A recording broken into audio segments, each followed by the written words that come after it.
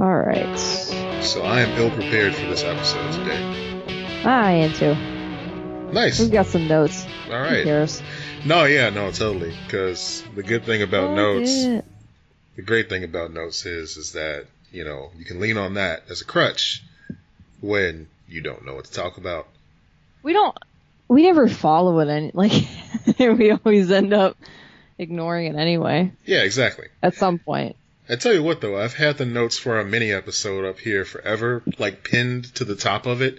And so whenever I bring up Google Keep at work, like the first thing you see is just fucking sex cult, you know? Like, wow. That's got to be our next. Well, it's like every time we go to record a mini, something happens. Right. And that needs to be the mini. It does. Like, that was the original mini, and we keep pushing it back because other things keep happening, and that topic is evergreen because it is batshit crazy. I'm also concerned that it's not going to be a mini, like that it's going to be too much. When I was going through the research, I'm like, all right, let's start as a mini, and I don't know. I mean, you're a big fan of Smallville, and I was a big fan of it. But I jumped off like in the post what's Supernatural Lana? Boy? No. Yeah. Oh, I thought you were going to talk about characters. Okay. Well, yeah, so, when they started leaving, like when it was like, okay, Lex is gone and now Lana's gone. Oh, yeah.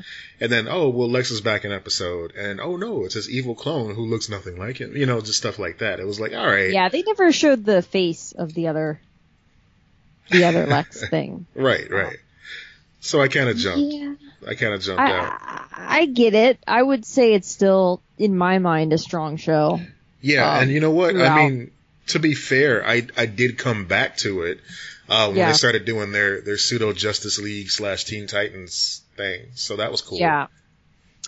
Yeah, I think it's a show too that holds up really well. Okay.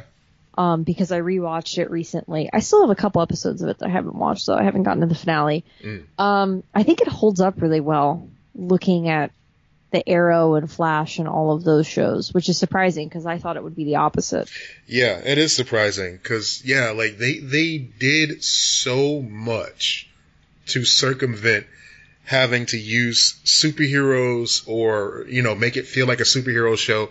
Yeah. In this modern age, it's funny that's just kind of handed to us now. Like, you get a costume within the first 10 minutes of a show, and it's like, oh, well. You get a new costume every year. Right. That is a thing that, like, every new movie, the Marvel movies, all that, they have to have a new costume, a new variation, new thing, and I'm like, whatever. I remember one thing that really got me with the finale of Smallville. Okay. When that happened. And, like, this was I remember this being one of my first experiences of watching a thing and then reading people talking about the thing after, like, immediately after. Like, I would go on IMDb message boards, and I would read, like, predictions of, like, oh, what's going to happen on, How I Met Your Mother, which the funniest thing that happened with How I Met Your Mother on message boards was someone was like, I think the mother's dead. And I was like, they would never do that. That's such bullshit. Anyway. And that person was the co-creator of the show. Yes, exactly. I'm trying to prepare you guys. We wrote ourselves into a corner. So I remember, like, the first reactions and everything like that. Like, everyone going online and talking about it.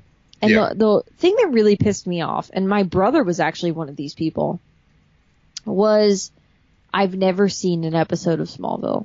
I'm going to tune in for the finale.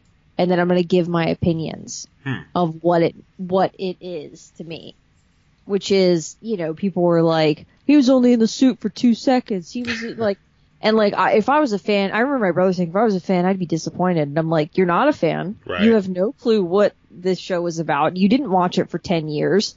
Stop. Like, what are you talking about? Why are you giving your opinion on this? Right. When you're not even invested in it. Why are you watching the last episode of a TV show? If I had to equate it to something, I would almost equate it to the same way that they give us the tease. Well, they gave us the tease of, like, Black Canary in Arrow for those first few seasons, where it was like, oh, her name's Dinah, but it's her middle name. Yep. Oh, her mom's name is Dinah. Wait a minute, now her sister has the amazing powers that Black Canary has, so she's Black Canary. Nope, she's dead. Well, no, she's back, but she's White Canary. Yeah. You know, just like all the hoops they had to jump through, and they're still kind of jumping through now, because there's some unrelated Black Canary on the show, and now the original Dinah is dead, or Laurel rather is dead, and this is like some alternate dimension Laurel who's on city council. I don't know. So they announced that Arrow is ending next year. Wow, yeah, that's right. And there's 10 episodes is what they're doing. So I was like, oh, okay, that's a good idea. And then I was like, well, shit, I better catch up on the 3 seasons of Arrow I'm behind. Because I haven't seen that show in like 2 years. Yeah, I kind of jumped off. I'm at least a year and a half. I'm back on all of them, at least a season. You know, being a wrestling fan, and I swear this isn't going to be a wrestling conversation for long, but one of the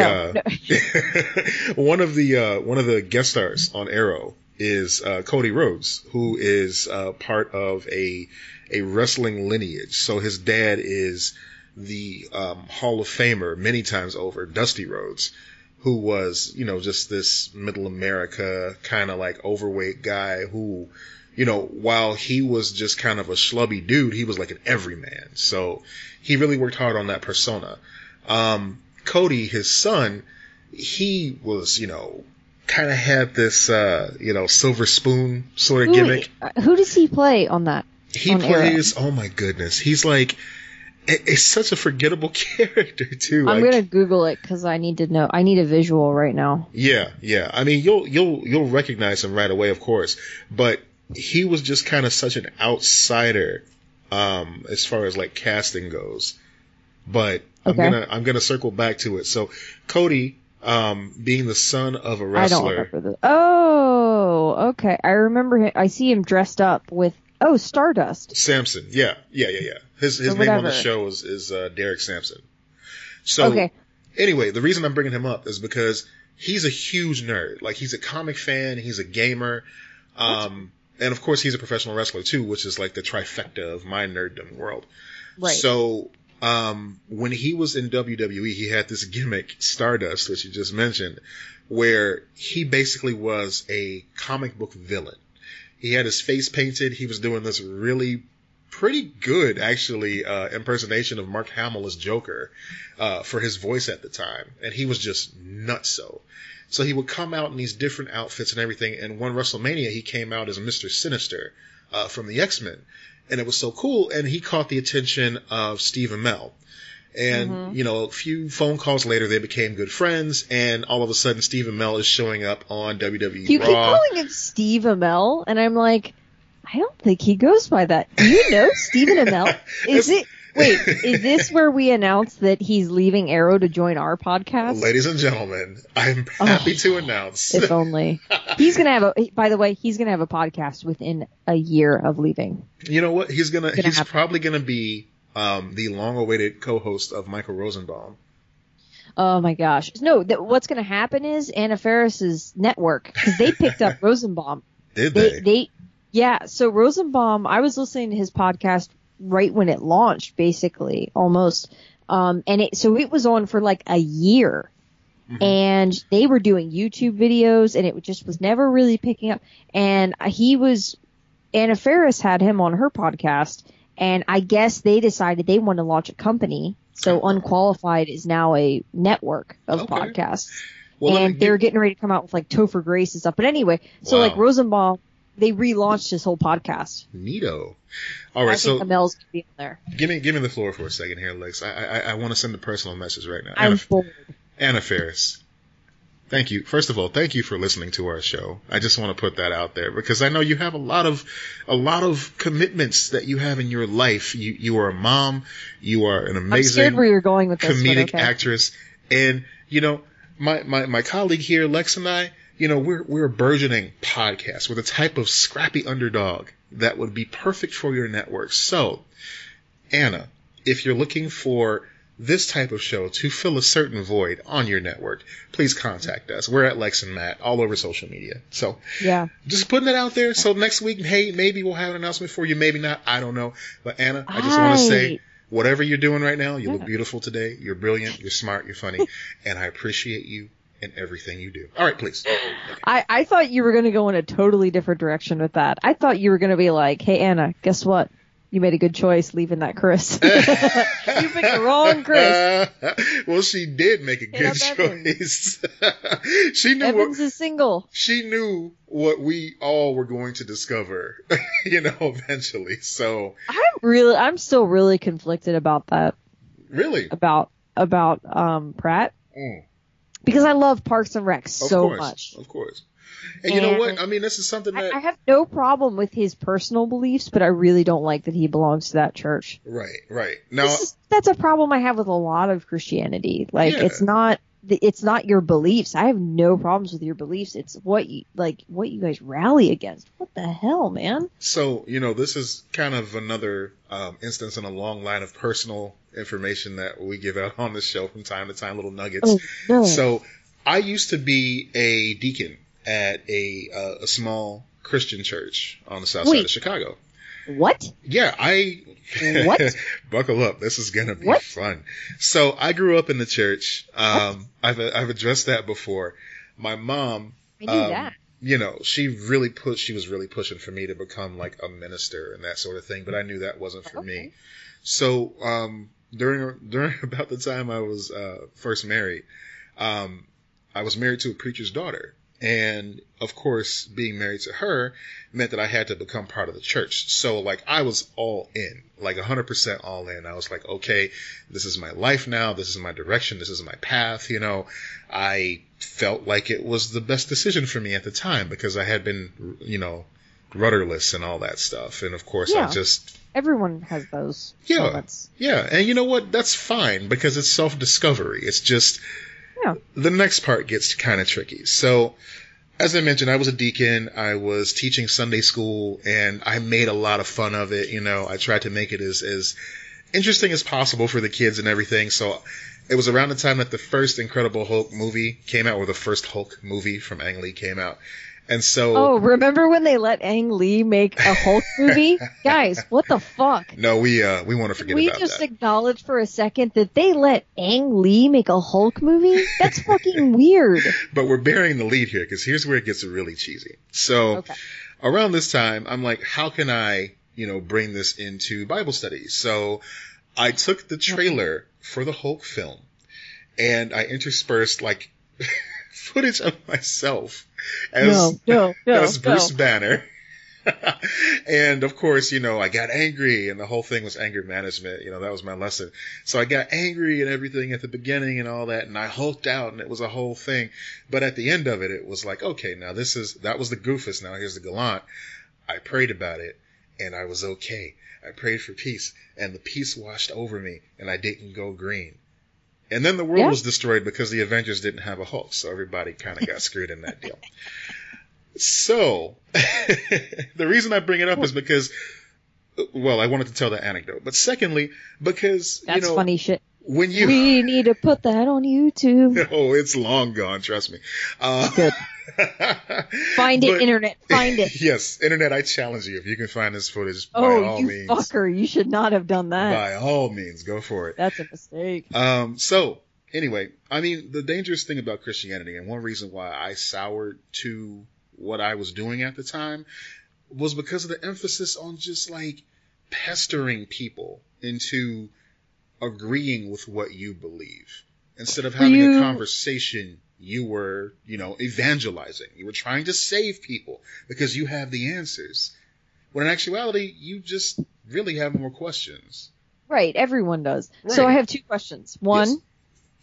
Okay. So Kara, our friend Kara on Insta, she was saying, she was talking about, because we talked about church and school before. Mm-hmm. So she said, I'm still catching up on the show. But I went to a private school K through 12, and always had chapel on Wednesdays, and it was a Lutheran school, if that makes a difference. Okay. So here's my question. One, did you have chapel on Wednesdays at this? Yeah, this was kind of... What was the denomination? This is kind of what we talked about last week with the whole Lutheran school thing, or, maybe the week before. I don't know. So your school was Lutheran as well as hers? Original high school was Lutheran, and then 2 years in, I transferred to a Catholic school. But while I was at Luther High School South, which unfortunately has closed down, also home of rapper Common, he graduated from there as well, and Archie Easter, works for War Gaming West right here in Chicago. So we had chapel on Wednesdays. That was the thing. Yeah. Every Wednesday we had chapel. I didn't know it was a Lutheran school thing. I thought it was just our school randomly chose Wednesday. So that tracks. Because the one that I went to was like more Baptist leaning. So guys, help us figure this out. We need to figure this out. So when you were the deacon. Yes. What was it again? Did you say already the denomination? Oh, the denomination. It was Church of God in Christ, which is usually shortened to COGIC. It's a kind of an offshoot of like Cujo. Got it. Yeah. It's kind of an offshoot of the Southern Baptist type of vibe. You know? I'm guessing it was very like anti-gay. You know what? Okay, we're about to go into the deep end of the book. It's okay. You're not in it anymore. Well, kinda. I mean, my family is deep into it. So out of respect, a lot of times. I don't fucking know them. I don't care. Yeah, well, when you come to town, it's going to be kind of uncomfortable now. Nobody listens. It's fine. Nobody listens. No one's listening. I mean, people listen, but none of our family members listen. Who wants to listen to us? They have to deal with us all the time. That's awful. Exactly. Shout out to Kara J, though. Thank you for writing and listening. Yeah. But, let me just get back to it then. So basically, it's a little hypocritical the way that homosexuality is treated. I can only speak for the Church of God in Christ because that's what I grew up with and that's what I've seen the most. It's a little bit hypocritical because in the church we have... It's a lot hypocritical. Continue. Yeah. It's what we have is called a minister of music. So this is the person that chooses the music that's sang by the choir on Sunday, gets all the arrangements in order, that sort of thing. And they usually, just kind of have like a station within the church. A lot of these folks are just like projecting their homosexuality. Except it's not really talked about that way. They're more referred to as a confirmed bachelor or, Oh, I love the confirmed bachelor. Yeah, that sort of thing. Or, that's just their roommate and their friend and they're always hanging out it's usually bachelor or friend. Yeah. One or the other. Yeah, and it's unfortunate because you have these couples who obviously love each other, who obviously want to be together and want to embrace this church wholeheartedly, part and parcel, but they still have to hide behind that, the double entendres and the smoke and mirrors and all that stuff. Because even though they both love the same God, it's communicated to them that God frowns upon what they're doing. And I think that's one of the saddest things. There's been an evolution the past couple of years, and this is so back to the Pratt situation. This extends into, I guess we're going to talk about this. No. Oh, here we go. No. This extends into what just happened with the Methodist Church. So let me explain real quick. So in the past couple of years, it's switched over a little bit. There's been a bit of a shift, not in every church, but in a lot of these churches, where they're now saying what they've said about other things in the past, which is like, I'm against the sin, not the sinner. Right. Like this, you're still welcome at our church. So basically now what Pratt was saying is everyone's welcome at our church. Like that, like at the church that I attend. That's what he was talking about. Mm-hmm. And that's technically true for a lot of these churches. That does not mean they accept you. That does not mean, I literally had someone say to me the other day, like straight to my face, like, I'm not exact quoting because it's, a conversation that I had, but it was like, well, I still believe in the Bible and I still believe you're going to hell if you're, if you're gay, but but like, I'm not judging people. I don't think the government should be involved in like marriage and everything, like all of these things. Like, that's just my personal belief. And I'm like, you just said that to my face, but okay. And I was, and like, I like that the evolution of even just a couple of years of going, well, I don't think the government should say who and who should get married. I'm like, okay, well, that's some progress. But like, it's still, for Pratt to say that, and that's why Ellen Page called him out on it. Yeah. And he kind of came back with like, everyone's welcome in our church. I've never seen anyone. I'm like, yeah, they welcome you in. Of course they welcome you in. And then they tell you that you're, like you're saying, like that you're not welcome, like as you are. Right. It's not come as you are. It's become us. Yes. Yeah.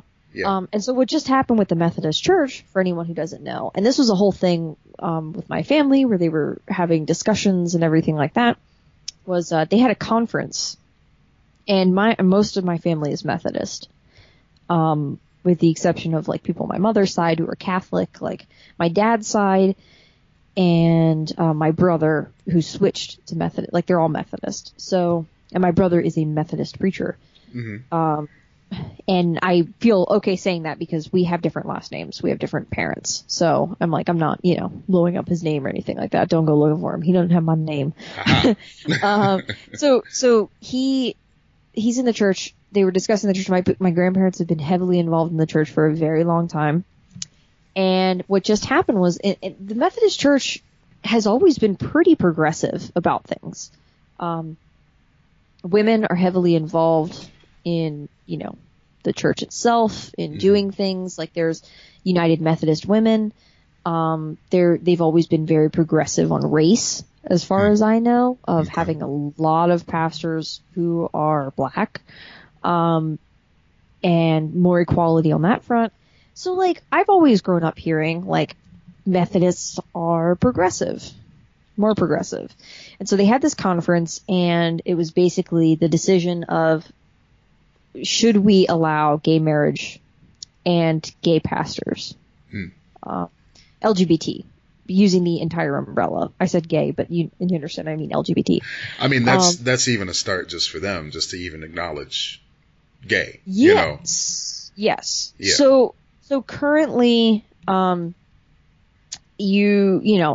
you're all are welcome in the church. That thing. That's their current stance.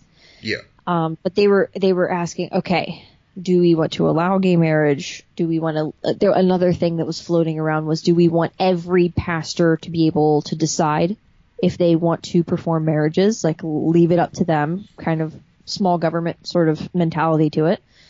And so they had a schism in the church. Oh. There are a lot of LGBT people and advocates and allies who were saying, we do this or we're leaving. We're leaving United Methodist. Yeah. And then you had a whole other section, which there are people, it's not just in Africa, but the Methodist movement is huge in Africa and continues to grow. It's like the fastest growing in that area or something along those lines, from what my grandparents told me. And so they said, you do this, we're gone. If you allow gay marriage, if you allow gay people to be pastors, we're gone. We're done with you. Okay. So they were trapped, basically. They said, one way or another, they're going to lose people. This is a schism within the church. Mm-hmm.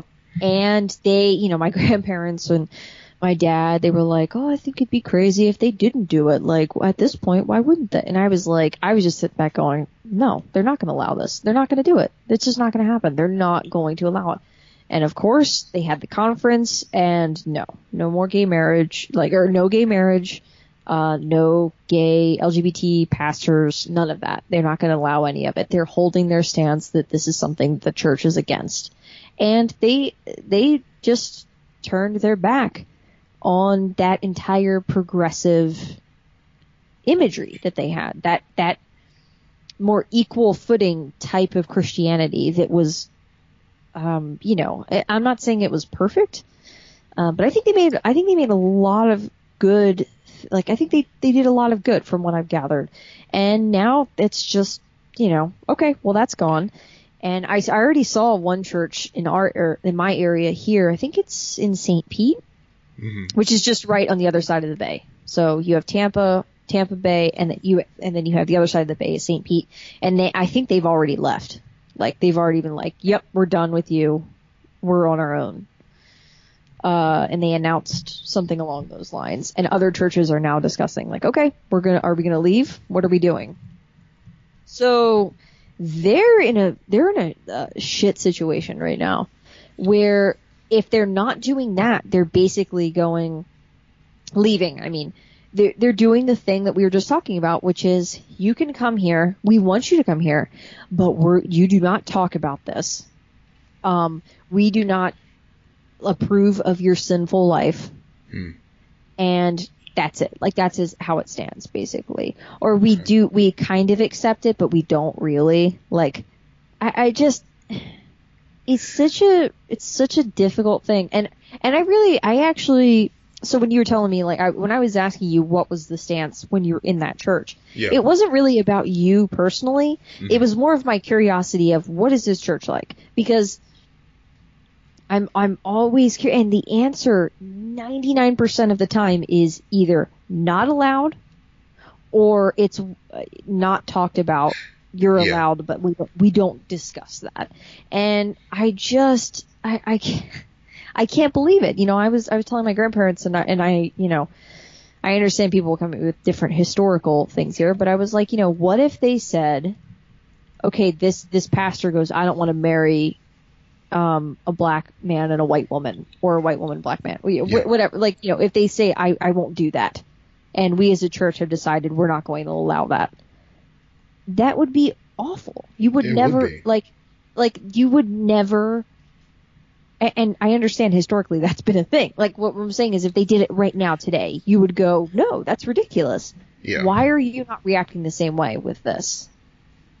It's just, it's insane. Like, it's completely disappointing and upsetting. At best, it's confusing, because you go to a place that talks about love and acceptance. You go to a place that's about family and togetherness, and it's not really giving you that 100%. Yeah, I've come to the conclusion that that's a lie. Yeah. And that is not to say that I'm not religious or spiritual. I don't know if I discussed it on this podcast, but, you know, Judaism is my jam. Like, oh, that's a mug right there. I want that on a mug.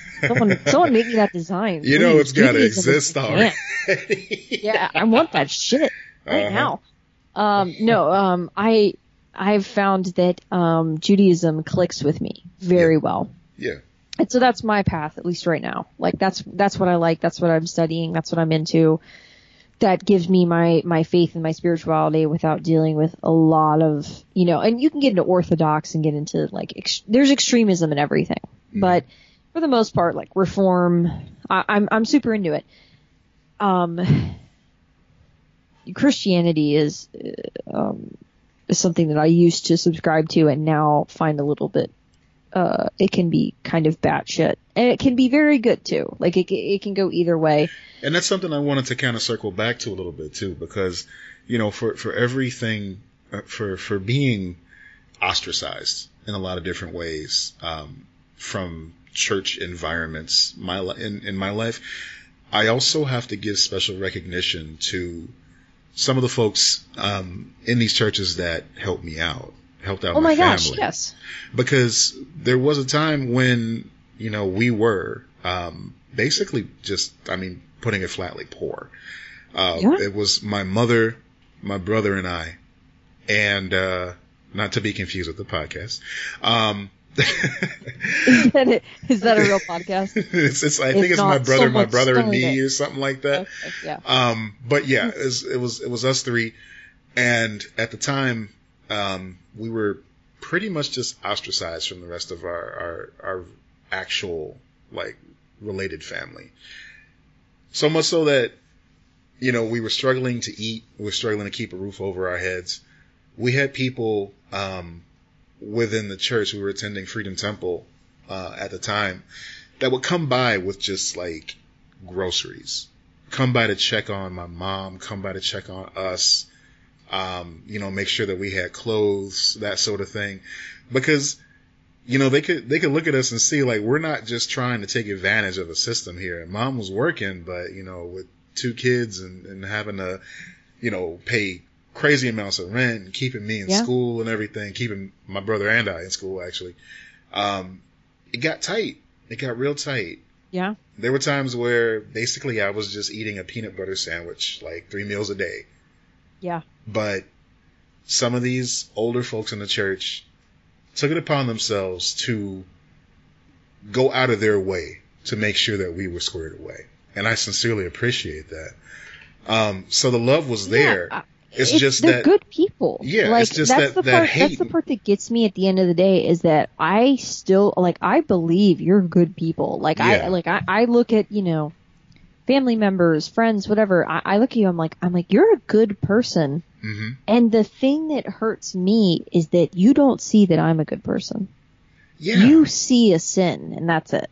Right. You see a flaw. And because that is what you consider a flaw, which I do not consider a flaw. It's been drilled into their heads so much over generations and over the years of living. And that people agree with each other. And this is the problem.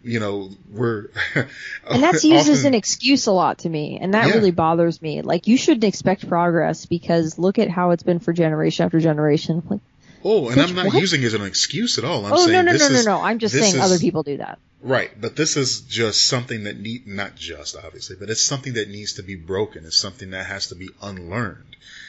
And it involves being uncomfortable. Having conversations like this, having conversations and being around people that you're not really comfortable with, you got to step out of your bubble sometimes. Yeah. The absolute best things in life come when you do that. Exactly. When you step out and you're like, I never thought of it that. Like, and it's weird how it does make you go, even if you don't really believe it, there's something in the back of your mind that goes, yeah. A good example is, I've talked to my friend Allie about this, that I'll see a book on the shelf and it'll be about atheism, or maybe it's something like slightly satanic or something like that.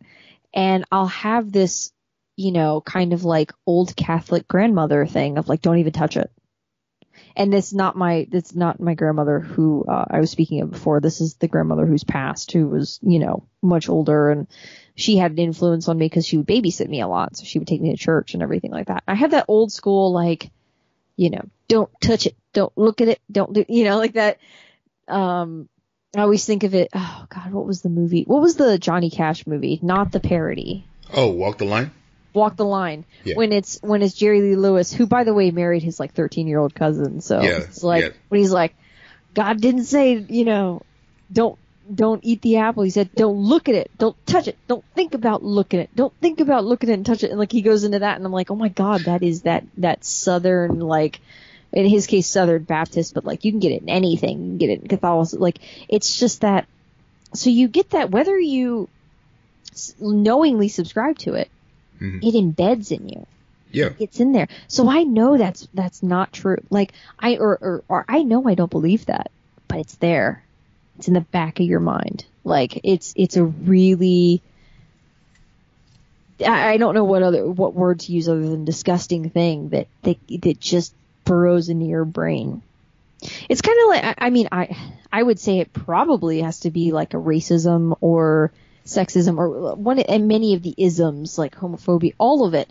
It's like, it's this thing that's something in society, wherever you got it from, whether it be your parents, a neighbor, your church, your school, whatever, it gets in the back of your brain.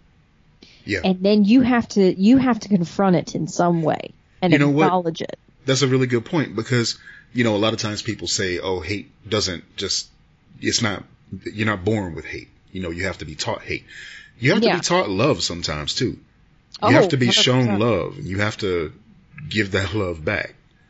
Like, there are people who were just aggressively homophobic their entire lives that had to come to the realization that, I'm a bigot. and I need to be better about this because I will lose friends and I will lose loved ones if I don't evolve.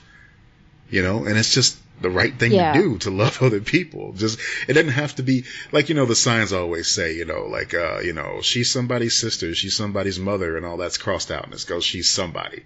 These are people, right?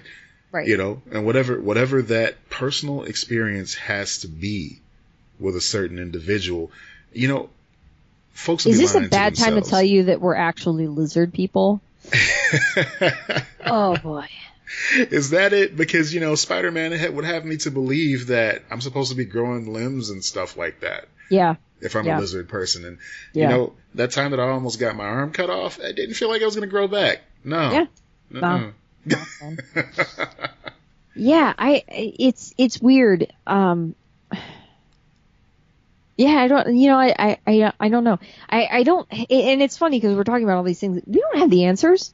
Like, reading all this stuff, I'm like, I have no fucking clue how to solve this. I have no clue how to fix, institutional sexism, institutional racism, institutional homophobia, Islamophobia, all of these things, anti-Semitism. I don't know. Like, no one does. And anyone who claims they have a solution for this stuff, be weary of that person because they're probably pretty stupid. Because it's not this is what's killing me with the, this right now, they're like, this is anti-Semitism, and they're talking about Israel and Palestine, and like, not to get into that, but like, just the people, the people that go, this is the solution to these problems. I'm like, you're so dumb. You really think you can solve the Middle East? Really? Like, are you that arrogant that you're just going, no, I got it figured out. I've got the solution to this problem. Right. And let me tell you how they can fix this, this border problem. Hey, maybe they need to give me a call because I've got the solution right here. Okay. Yeah. What? Like, the arrogance of that person. Like, so it's, to me, it's that with anything. Like, there are lots of good ideas. It's not to say you should disregard any ideas, but if someone's like, I once heard a thing that was like, this is how you solve racism. Like, which, just first of all, hilarious. And second of all is just have a whole generation of kids who are not taught racism. Right. Like that thing where it's like, it'll die out. I'm like, well, clearly we're seeing right now that that's not true. It's not just ignore it. It's actually look it in the eye and figure it out. Like, deal with it. Don't just ignore it. And that's the problem, is that we keep, I think that's what it comes back to when we're talking about church and stuff like that. They keep ignoring it rather than dealing with it. And I don't think any good will come of that. Yeah. It's so disappointing too, just to kind of go off in another direction. Like, when you know somebody who you respect because they're so loving and so caring and so strong and, everything. And then they just turn around and do something completely out of pocket. Like, oh yeah, you gotta donate. You gotta give time outside of your own comfort zone. You gotta make sure that, the homeless are taken care of and everything. But you know what? Those Mexicans need to go back where they belong. It's so disappointing. And it just... Yeah, and it's important to remember that this is the problem when we get into like internet environment too, is that there are people that, and I'm going to use you as an example, not to say that you were like this, but like, just because it's a little bit easier than pulling someone else out. Let's say someone goes, hey, you were a part of this church. Yeah. So and so years ago, you were a deacon there. Mm-hmm. They're anti-gay. You're anti-gay. Like they're against, they made a statement against, maybe Muslims or whatever. That is, I'm not saying your church, that church was anti-gay. Like, God bless, it sounds like they were really good people. That's fine. Like, just the point of being like, they take something from your past and they say that you still believe that, and then you face a lot of shit for it. And it's not to say you shouldn't face shit for it. Like, you should own up to it. Like the Pratt thing, like he should own up to it, but he's currently involved with it. Right. And the main issue that I have is that I wonder if, so the way that Ellen Page dealt with it, I thought was pretty good, where she was like, can you answer to this thing? Mm-hmm. She wasn't saying boycott his movies. She wasn't saying be done with this person. She was saying, let's start a conversation, basically. Yeah. And I think that that's the path for a lot of this stuff, with the exception of a couple of things that were just like, no. Why do you have blackface? What? Yeah. Why? Yeah. Like, what the fuck, people? And it's okay, you know, as a human being, if you do not want to engage, if you feel like you don't have the spoons to deal with it, you're perfectly allowed and encouraged to not engage, because if you go 100%. Off half kilter, then you're not going to get the result that you want 9 times out of 10 anyway. So that's fine. But if you do feel like, okay, this is something that I feel the need to speak against, that I need to take a stand against, then be ready. Yeah. You know? Do you think that, so talking about all of this, do you think that like our culture, we've created a thing where like maybe people who are involved in that atmosphere don't feel like they can get out because they feel like, well, I'm already damned. Like in the sense of like we've gone, you know, you're canceled, you're done, you're so and so. Do you think, because digging in is a thing, and it concerns me. Oh, for sure, you double down. It's oh man, you know what? I was listening to Harmontown, and he had Adam Conover from Adam Ruins Everything on. Yeah, and they were talking about the whole doubling down aspect of, you know, sticking to your guns, even though you realize that, you know, you've been proven wrong. It's like, at that point, it's just kind of like, you know, fight or flight. And you don't want to hear anything anybody else has to say. For instance, you know, you see all these polls coming out lately, stating that even if it's proven that Trump was in bed with the Russians and that the whole election was manipulated, that there's a good percentage of people in this country that do not care. Because nothing will ever be good enough for them to believe that. They just do not care. That, and there are a lot of people that don't want the I told you so. Right. Or they don't want to admit that they could have been duped. They don't, like, you know, think about it in this way. Like, you have a guy call you on the phone, and he's like, you know, I am from this company, you owe this bill, you are a member of that company. Let's say I'm from Bank of America, you owe your house payment. And you go, oh shit, I forgot to pay my house payment. And you give him your credit card number, and then he takes you for $500. You're not going to go around being like, yeah, he took advantage of me. Like, you know, you're not going to go around talking about that because you're ashamed. Most of the time you're ashamed of that. No one wants to be duped.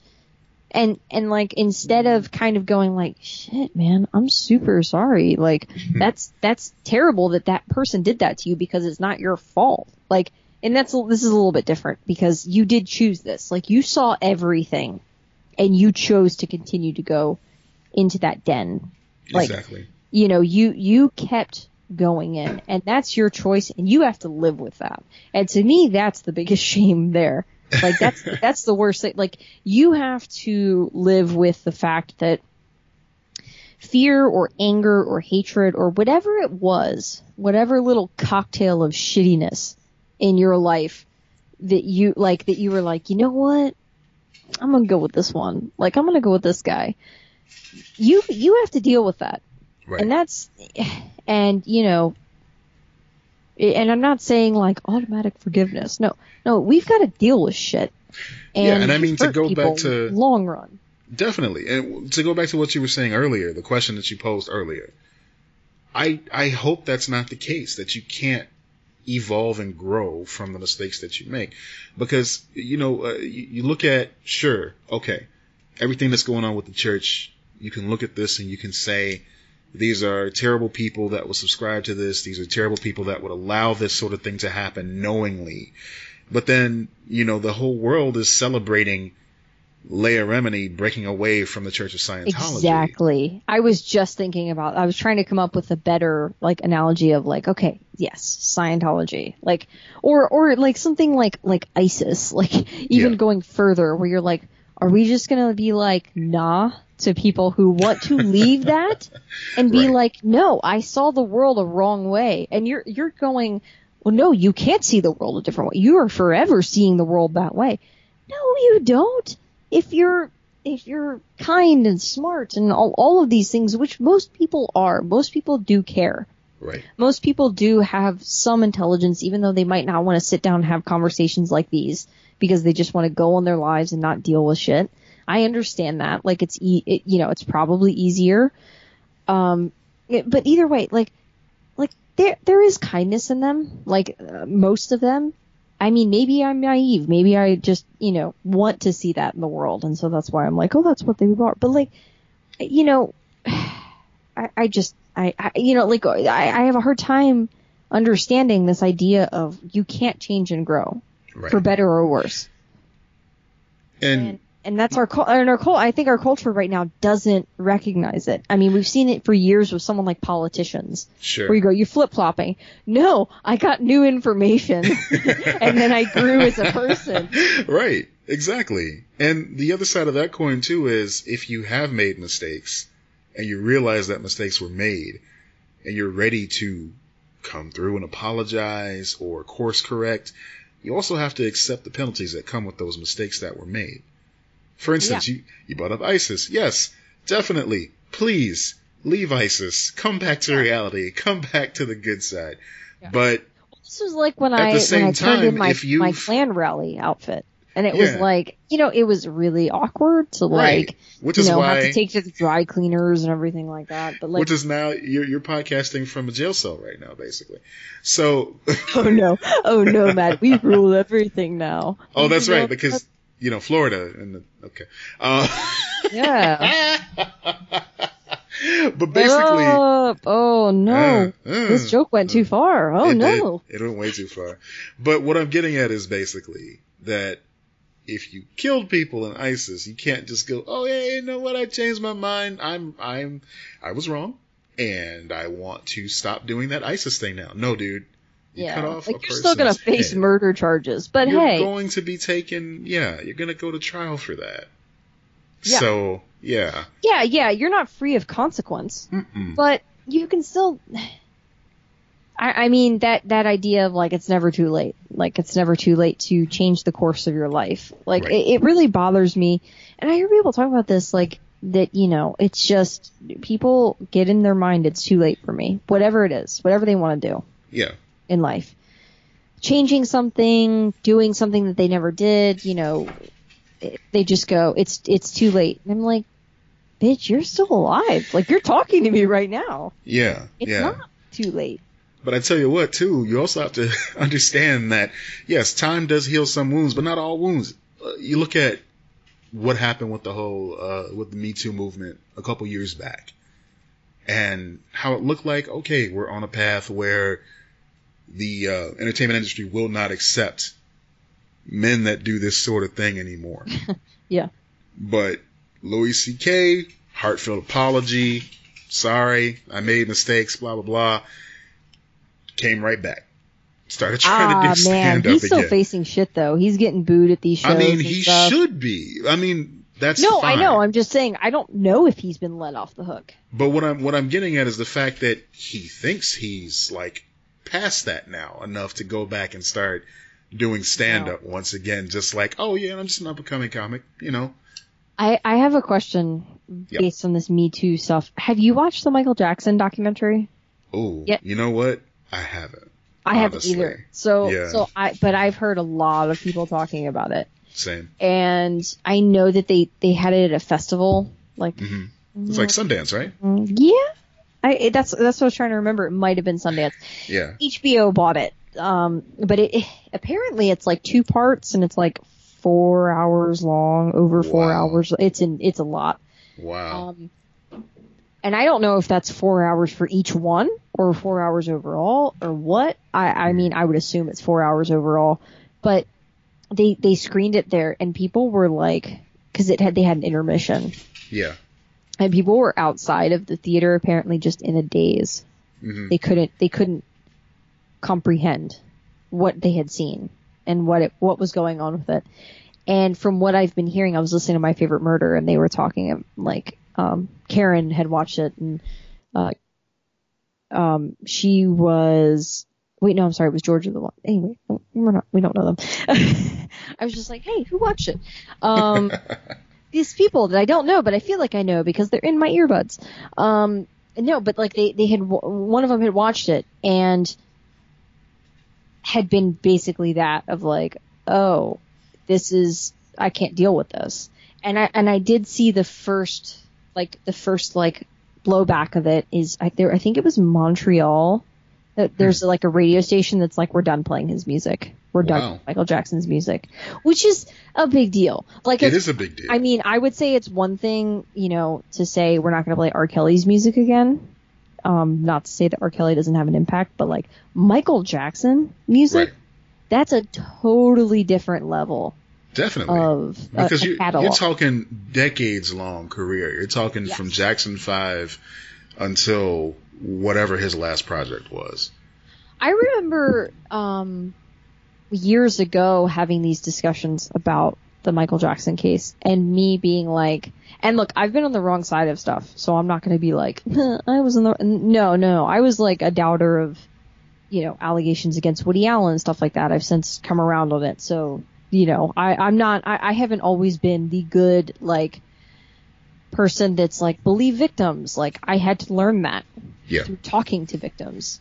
Yeah. And reading about victims and everything like that. So like, I'm not going to claim that I'm perfect at this, but I remember years ago being like, I'm suspicious of the Michael Jackson stuff. Like, I don't know, and just the downpour of shit that I got when I would say that, of being like, I don't know, something's not right there. Like, something feels off about this situation.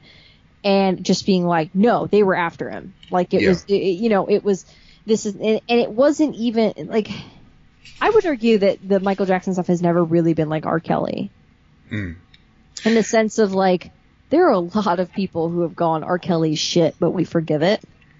Like, that kind of thing. Well, I was going to interject. It's kind of a common thing, of course, with morning radio groups and all that sort of thing, to just make light of all of this in a way that helps people just to kind of forget that this is really happening. You have a child predator who is making mainstream music, that we've had many child predators who make mainstream music, because they just kind of like joke about it, laugh it off and that sort of thing. The Breakfast Club is guilty of this all the way down to like Howard Stern. So it doesn't surprise me that that's how people help to, compartmentalize it, just to get on with their lives. They don't want I don't to. think it was, I really think yes, I understand like the joking is to deal with the pain of it. But I really got a sense of like, everyone in the world, and this is of course being young, but like everyone in the world thinks that he's innocent and that this was nothing. And then they were saying, look into the case and I was like, okay, like, and then it was just, I'm the wrong one in this situation. Like, I'm the one that's, not seeing this in the right way. Well, I mean, that's how it was with the R. Kelly thing too. Like, it keeps coming back to that, because in Chicago, if you spoke against R. Kelly when he was at the height of his career, if you told people like, oh yeah, I don't like R. Kelly, like, I mean, and I'm not trying to pat myself on the back or anything like that. It's just for years, I couldn't stand this motherfucker. How long I've known you, you've pretty much always been that person, though. But I mean, even going back to like Space Jam, all the way back to like, because he did a song on one of the Batman from the original movie run. He did like Gotham City or something like that, and I just hated hearing his voice ever since the whole thing with Aaliyah came out. People would joke about that. Like I said, the morning radio DJs on 107.5 WGCI would just be like, oh, well, he's just doing his thing. And, shit, man, they're not going to sponsor us now. Right. Well, they can suck a bag of clementines. But, yeah, they basically, would just give him a pass on everything because he's a good musician. And so what I'm getting at here, I feel like that was tenfold with Michael Jackson.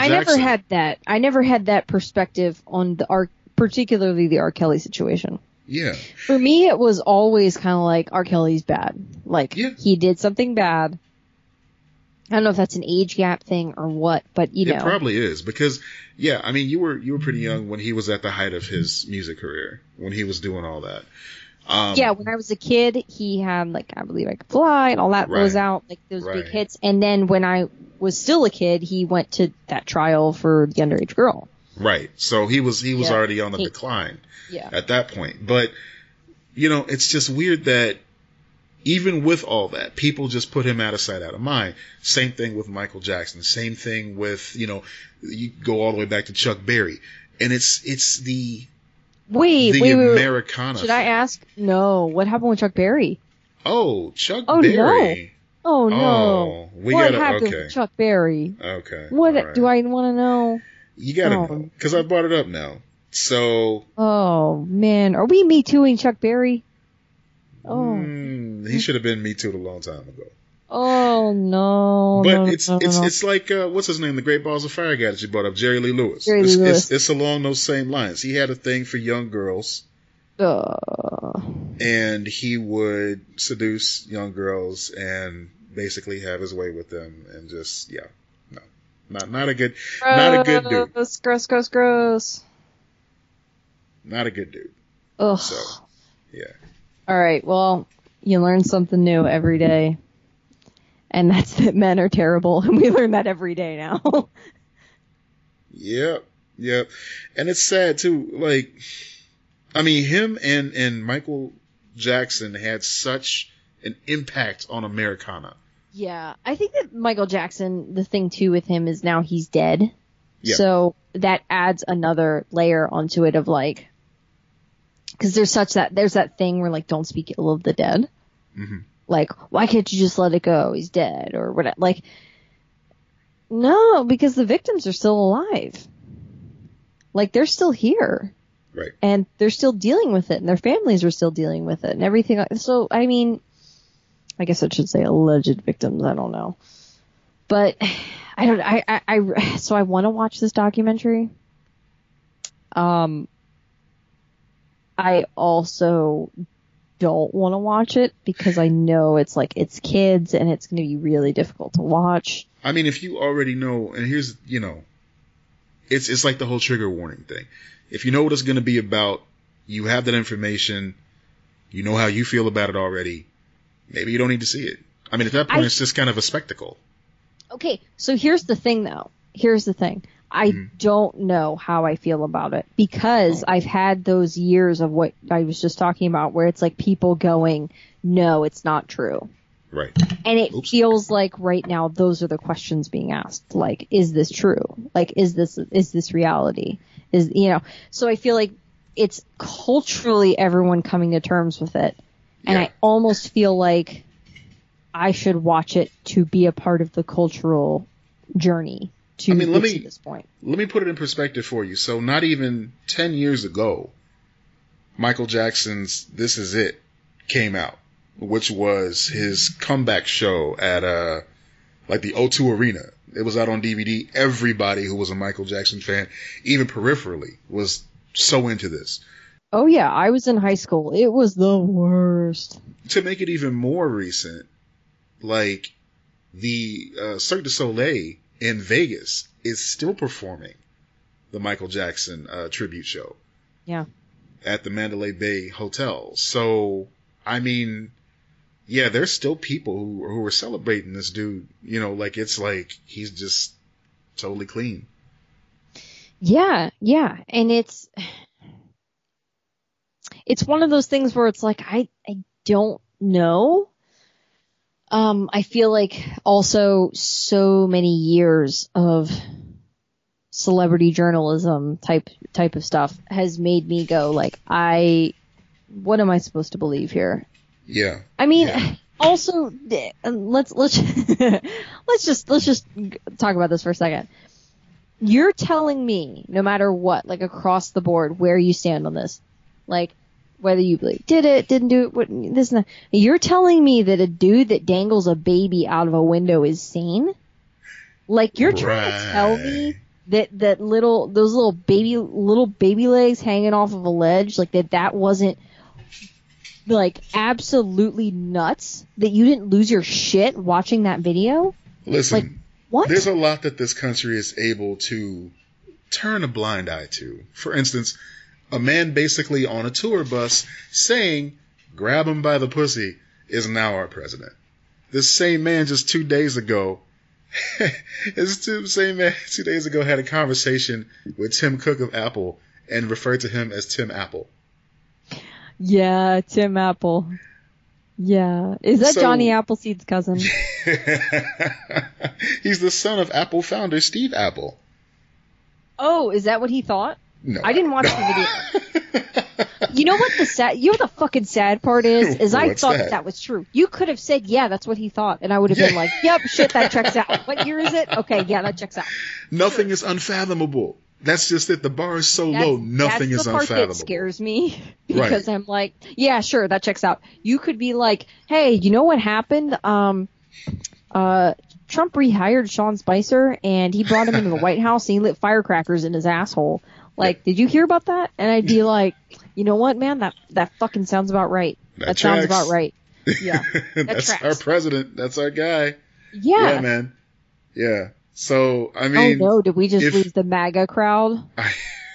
We wanted to lose them from jump. It's amazing they listened this long. The scary black man and the little gay Jew, like, just lost our key demo there. Jesus. Oh no. Are they going to talk about us on Reddit and 4chan? And yeah, no, let's not invite that thunder down. Anyway. Yeah, you are challenging the internet tonight, brother. I don't give a fuck about the internet. Let me tell you, look. Let me tell you what. I don't give a fuck about y'all. I'm tell you something I've been telling people lately. I told you. I told Jonesy. Fuck them. That's it. 2019, catchphrase. Fuck them. 2019, fuck them. There you go. This episode has been brought to you by Third Coast Comics. Oh shit. No, but man, you know, I really was enjoying our talk about comics at the beginning of the episode, and somehow we got all the way around the block. I don't know how this happened, but here we are. I think it's safe to say it's my fault. Yeah, you know. Somehow. I'm not apologizing. No, please don't. No, I just said it was my. I acknowledge it. I will never apologize for it. This is why people tune in. Hey, are you aware that you signed up to make a podcast with a person with ADHD? Well, bitch, you'd know now. Like, the fact that you didn't change the subject mid-sentence, that's progress right there. Yep. There you go.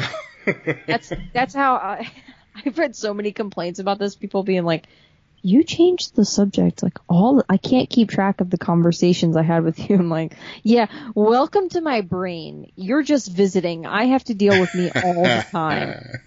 It's the worst. I disagree with it being the worst. I'm thoroughly entertained. So yeah. I hope everybody else is as well. It's super entertaining from the outside. The inside, it's just chaos. Everyone's screaming. Everything's on fire. I can't fix it.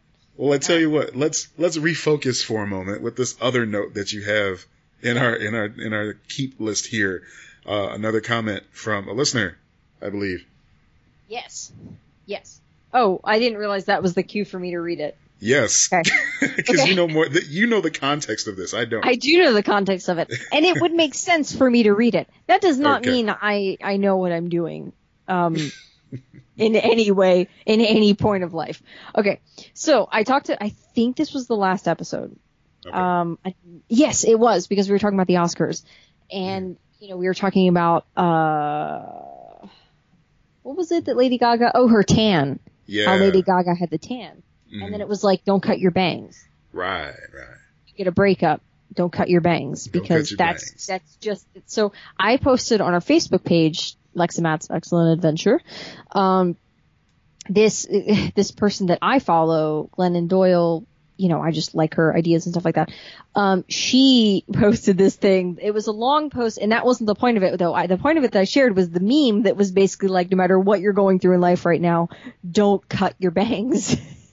And I was like, oh my God, I just talked about this. So I posted it on our page, and Jacqueline, I'm not going to read last name because I don't know if someone wants her last name read, but she commented, she was like, what if one doesn't have bangs? I haven't had them since high school and I don't want them again, which is what she meant was like, you know, like, well, because it does sound weird. It sounds like don't cut your bangs. And that makes it sound like, you know, what you're trying to say is don't get bangs. Like, don't get them in the first place. And so, like, my response to that is, okay, you're living your life right. You're not going to get bangs again. Okay? Good choice. Good job. So the moral of the story is, if you do not have bangs, yes, do not cut them. If you have bangs and you're like, I think I should cut my bangs again because, like, I'm going to like it this time. And you've been growing them out and it's super frustrating to grow them out. No, keep going.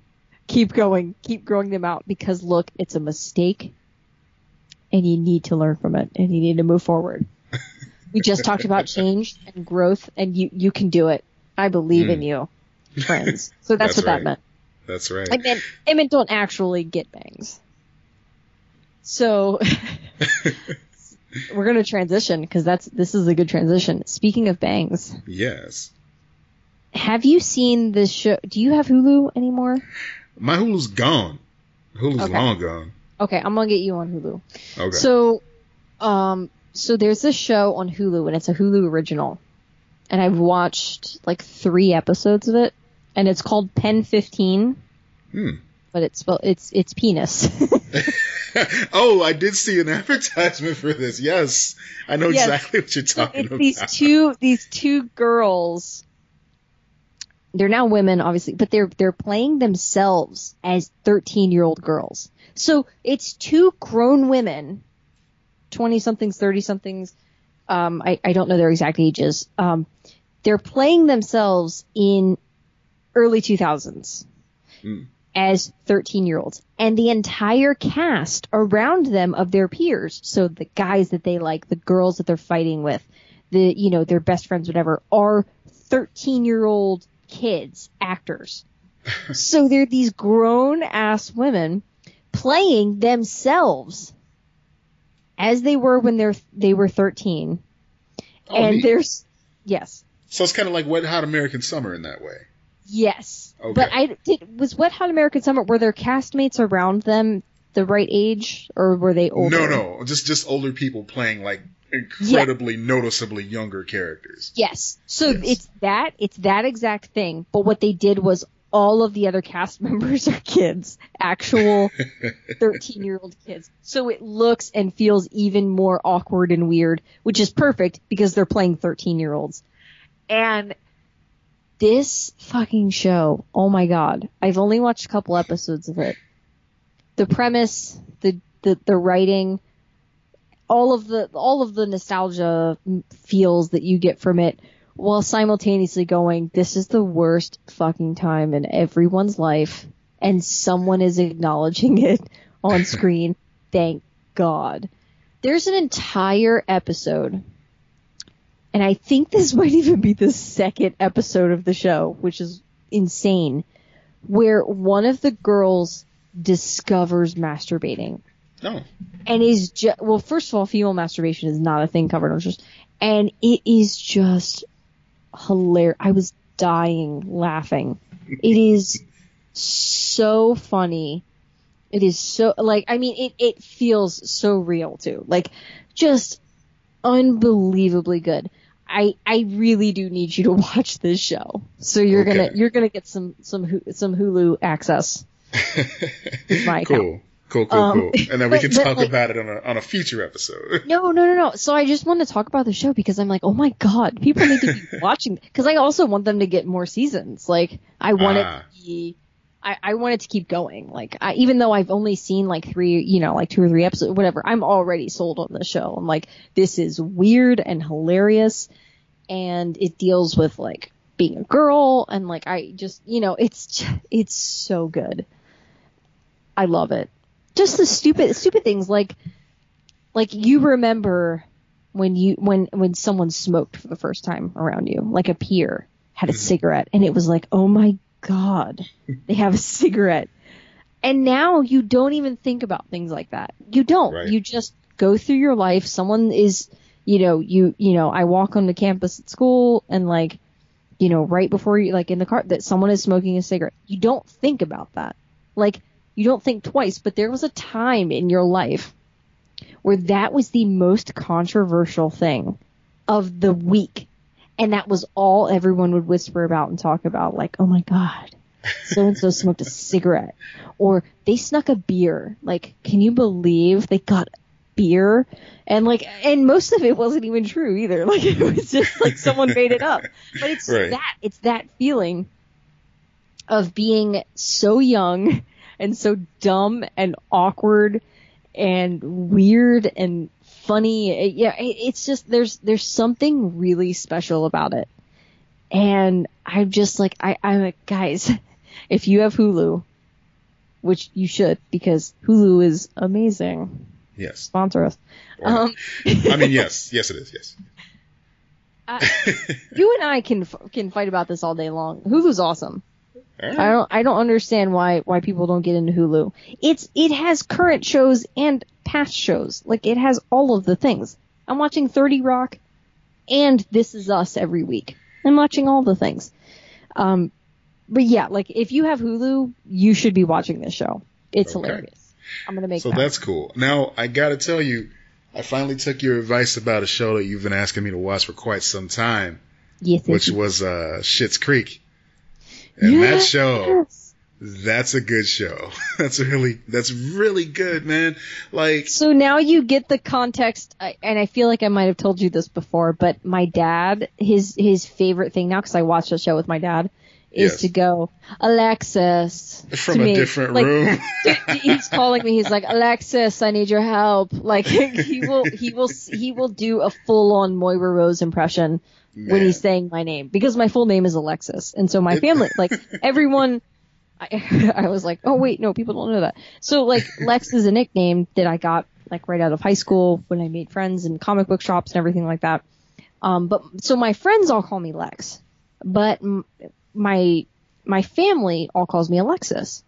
So my dad, you know, he never calls me Lex. The only time he uses the term Lex is if he's at, this is the funny thing, if he goes to a restaurant and you have to give your name, his name's Mike. So he gives the name Lex because it's unique. No one else ever has that name. And he always knows if the name Lex is called, it's his.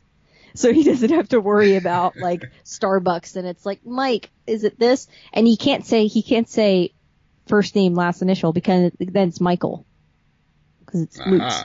So like, you can't win either way. So he's like, I'll just give him Lex. Like, he just gives them my name, my nickname. So yeah, he loves saying Alexis, and I wanted to try David. Like, every syllable. I'm so happy that you're watching the show. Oh my God. It's a great show. And he's watching it really it too. Is. Right? Yeah, she is. She's the one that's, like, making us continue because, like, she just wants to keep watching it. And, I mean, it's dope. Don't get me wrong. I love watching it, too. It's such a bingeable show. It's a bingeable show. But, like, I'll get distracted with, you know, projects and that silly sort of stuff. And she'll be like, no, watch another episode with me. So, yeah, totally. You and your goddamn Hufflepuff ways. I know. But I got to tell you, man. He's just sitting back there being a Slytherin like, this shit'll work out. Whatever. The real MVP. Like, Eugene Levy has been one of my favorites ever since, like, the SCTV days. Yeah. Like, SCTV was a great sketch comedy show. I saw it on Nick at Night. I guess it used to come on, like, NBC when it was first run. But it was like, it was a crash course in Canadian sketch comedy. And it just, like... That Canadian sketch comedy is good. It's gold. Like, it's got such, like, heart to it. It's amazing. Like, even if they're all doing despicable things or being sarcastic, there's still, like, this earnestness and this heart that you don't find anywhere else. And all of that is present in Schitt's Creek. And it's cool because Eugene Levy is the lead, and his son on the show, David, is also his son in real life, Daniel Levy. So that's cool. That's so cool to see. I know. I love that it's a family show. Like, that they made it together, that they created it together. Right. Catherine O'Hara, I mean, she's phenomenal. I don't even think she's been nominated for an Emmy for that show. Really? And it's sickening. Like, she should be winning all of the Emmys, let alone nominated. Like, it just doesn't make any sense to me. It is a Canadian production. I don't know if that shouldn't affect anything because they make all kinds of shit up in Vancouver and stuff like that. Yeah, I just don't understand that. But she's amazing. Yeah, and she's been a long time collaborator with Eugene Levy and, you know, the rest of the Second City crew. Who's the guy that directs those movies that are so weird, but he uses Second City? He was in Spinal Tap. Oh, like Best in Show and that sort of thing. Yeah. Oh my goodness. Christopher Guest. Yes, yeah, that's Christopher it. Guest. Yeah. So like they were in all those movies together. Right. Yeah. I mean, wait, am I misremembering that? And it feels like you're... No, you're totally right. Okay, you're totally right. But it also reminded me... You were like, yeah. And I'm like, oh, no. No, because my mind for a second went way back to a previous episode when we talked about 1984's Splash, starring Tom Hanks and Eugene Levy. I haven't seen that movie. Eugene Levy was in it? He is all in that movie, and he is a weirdo. And that was directed by Ron Howard. But we've already talked about that. So let's circle back. No, I love Eugene Levy. That's what I was saying. I love Eugene Levy. Yeah, he's great. He's great. I've always been a fan. I don't know if you're going to agree with this. I still love the American Pie movies and him in those movies. He was the sweetest dad. Yeah, he really was. He's a very underrated movie dad.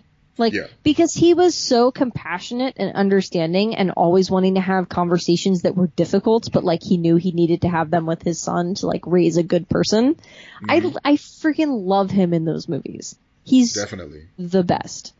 So yeah, like a TV show where he's the dad, sold. Love it. And it's kind of cool too, just going back to the show itself for a second, just the fact that we have a character on the show who is unapologetically pansexual. And it's depicted in such a way that I personally have never seen on TV before, especially on something that's a comedy, and he's never the butt of the joke. Never. Because of his sexuality. I mean, he's the butt of the joke, don't get me wrong, because he's the butt of the joke for his outfits that he wears, which is ridiculous. I'm folding my knits. Like when he loses his shit because he's folding his knitted clothing, I'm like, yeah, no, that checks out. That is I feel personally attacked right now, but okay. Like yeah, it's funny too because I even loved him, Eugene Levy, in that movie where Queen Latifah and Steve Martin were hooking up. Bringing Down the House, yes. Ooh, they were hooking up in that movie? Yes, I they remember were. That movie enough. It was a great movie. I mean, I'm sure it didn't age well, that. But yeah, it was good at the time. I need to revisit that one. I don't remember that movie. I was thinking of the one where she thinks she's dying. I don't remember which one that was. There was a string of Queen Latifah movies that were like hit or miss. Like it was either really good, like, oh my gosh, you're in Chicago and you're amazing, or it was like, you're going to a ski resort because you're dying. Like, wait, what? Huh? We can go back even further than that. We can go all the way back to, oh my goodness, now I'm drawing a blank. This is not good, man. I'm going to cut all this. Keep talking. It'll come out eventually. Okay. I might even just like leave this blank so people can fill it in. Girls Trip. Tell us the movie that he gave you zero context of. Yes. Win a prize. All right. You don't have prizes. Get 10% off your comics at Third Coast Comics. Get 10% off your comics at Third Coast Comics. If you guess. No, let me rephrase that. Get 10% off of graphic novels mentioned on the show at Third Coast Comics. Yeah, see, I can't even get the legal right. Don't listen to me. Okay, because I gave such a terrible clue, I'm just going to go ahead talking about the classic Set It Off, starring Queen Latifah, Vivica Fox, Jada Pinkett Smith. I said Vivica Fox already, but she deserves a second mention. Kimberly Elise. This was the first movie I saw where four women were just bad, just doing it for themselves. Directed by F. Gary Gray, legendary director. I'm telling you, this is it's called Set It Off. It's called Set It Off, and it's about four women who are cleaning crew that get together to pull off a heist. Oh shit! Yeah. I am looking this up right now to add to whatever queue I need to add it to watch it. This sounds crazy. It's good stuff. I've never seen this. Yep. So F. Gary Gray also directed The Fate of the Furious. Oh, of course, straight out of Compton. and he was. Oh yes! Oh my yeah. gosh! How did he Yeah. not win Best Director for that movie? Let's just throw that out there. I'm saying he was great. I mean, he not only was great, he is great. So Yeah, but that movie in particular, it doesn't make any sense to me. I don't even know, was he even nominated for that movie? Like, did he even get the recognition that far? Because he should have won. Like, yeah, that movie is a masterpiece. It's so good. Yeah, no, he won some awards for it, but not like an Oscar.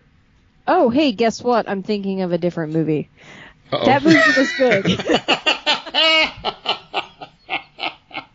Okay. But I mean, his resume is just amazing. It's immaculate because he got Friday, he got Set It Off, as I mentioned. He's done he did The Fate of the Furious, which is, you know, one of the better Fast and the Furious movies. He did The Negotiator with Samuel L. Jackson, which is great flick. I'm gonna say the movie that I was thinking of. Okay. And look, you can call me racist on this one. I understand. I was going to do that I was anyway. thinking of Boys in the Hood. Okay, yeah. And John Singleton. And I was like, why didn't he win an Oscar for that movie? He was nominated. I'm sorry, but John Singleton was nominated for writing and directing. He did not win either one, which is stupid.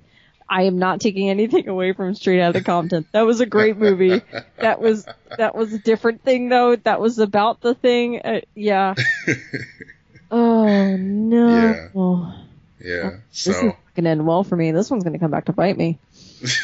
Someone's going to dig this up when you start your political campaign. Just be ready. Just be ready for it. It's fine. Oh, I'm already dead in the water if I want to get into politics. Are you kidding me? I mean, if AOC gets called out for her dancing videos. How long did we talk about Pornhub? Seriously? Oh, yeah, that was over. Yeah. That was a good episode. Like, the majority of people that talk to me about the show. I don't need to be a running mate with AOC. I can be her supportive wife. Like, I can stay home and write. Yeah. You know? Yeah. Like, I am more than willing to do that. Baby, you change the world. I will be there for you.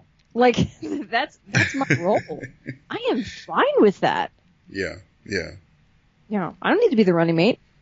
She said something last week that just really struck a chord with me. And I mean, she's been doing and saying things nonstop that have just been brilliant. Mm-hmm. But, you know, someone tried to call her out for, you know, riding around in her aunt's minivan while trying to talk about how we need clean air and how we need to do things to improve our environment. Mm-hmm. And first of all, it's her auntie. It's her tia. Secondly, it's carpooling. Yeah. You know? It's literally one of the things you should be doing. It's one of the things. But they called her out for that and flying on airplanes and stuff like that. And she's like, look, you can still be part of the world and want to see change in it. Yeah. And I thought that was just the sweetest way of putting it. I thought it was the sweetest way of just basically saying, quit your bullshit. Yeah. And you still have to function. Like, she still has to do these things to help change the world. Like, she's not going to tie an arm behind her back so you can get the one up on her. No. Yeah. No. You don't win that easy. Sorry. Nah, son. Fuck them. Nah, son. Fuck them. She's got a comic book coming out, too, by the way, from Devil's Due. That's cool. I've seen the cover of it. It looks really dope. Devil's Due. Do you think that falls under the hero worship thing that you're not a fan of? It definitely does, but I got to tell you, the artwork looks pretty sweet, and I'm going to check out this book.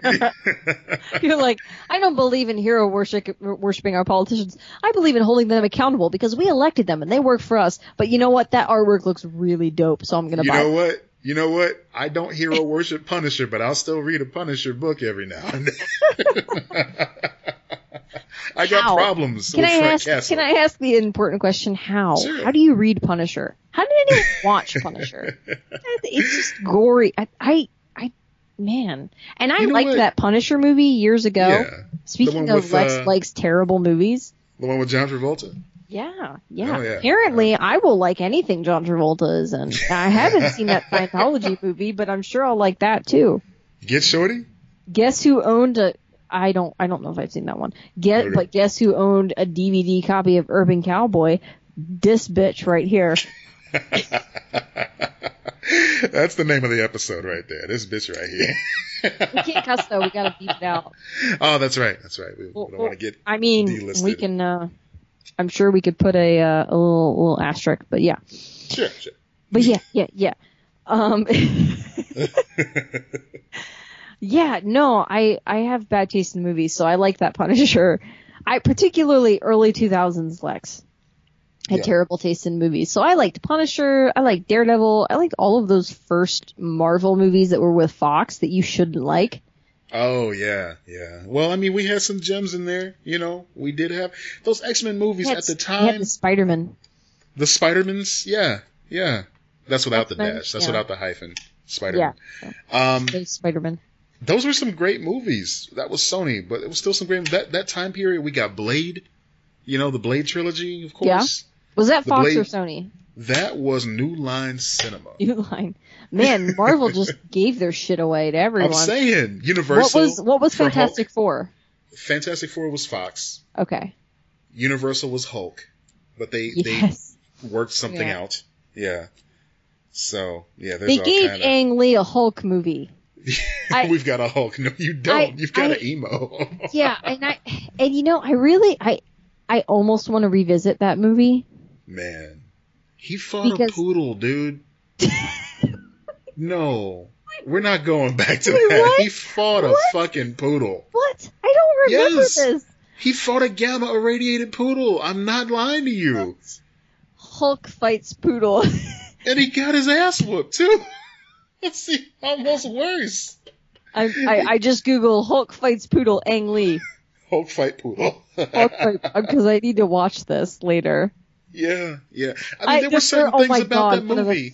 One of the first articles that pops up is why didn't people like Ang Lee's Hulk? And then within the article it says in which he fights a mutant poodle. Yes. Oh my God, Matt! All of the articles that popped up are people going, what's so bad about this? And people are like, he fights a poodle. Right. That's just the conversation ender right there. I tell you what though, there are certain things that I like about Ang Lee's Hulk. I thought Eric Bana was a good Bruce Banner. I thought he was decent. We got a dual cameo from Stan Lee and Lou Ferrigno as security guards. That was cool. It had Sam Elliott. I blocked out this movie. I'm looking at pictures. Oh, these are bad. Oh, it had Sam Elliott as Thunderbolt Ross. Now. Wasn't it really long too? It was super long. A big part of it. It was 2 hours and change. Nick Nolte as his dad was chewing up scenery something fierce. There's a scene where he's chained up to a chair and he throws a tantrum. I'm like, he looks like he's got the DTs. He's just going nuts. Jeez. Yeah. 2 hours and 18 minutes. You know what's funny is that in 2003, that's a super long movie. Today, that's pretty average. Yeah.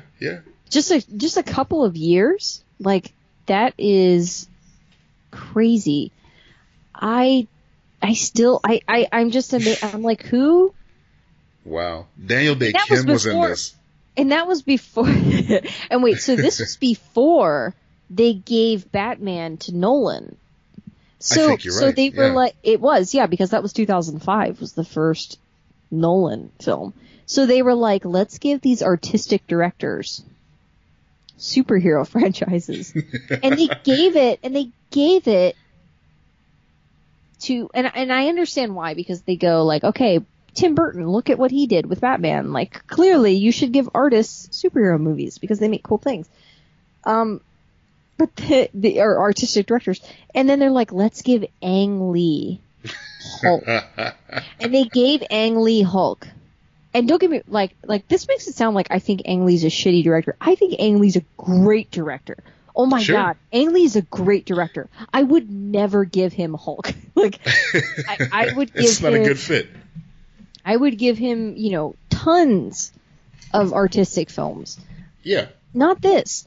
And then they were like, after that, in spite of that movie, they still gave Christopher Nolan Batman, which turned out well. They may have been concurrent, and Ang Lee. Yeah, they might have been, yeah.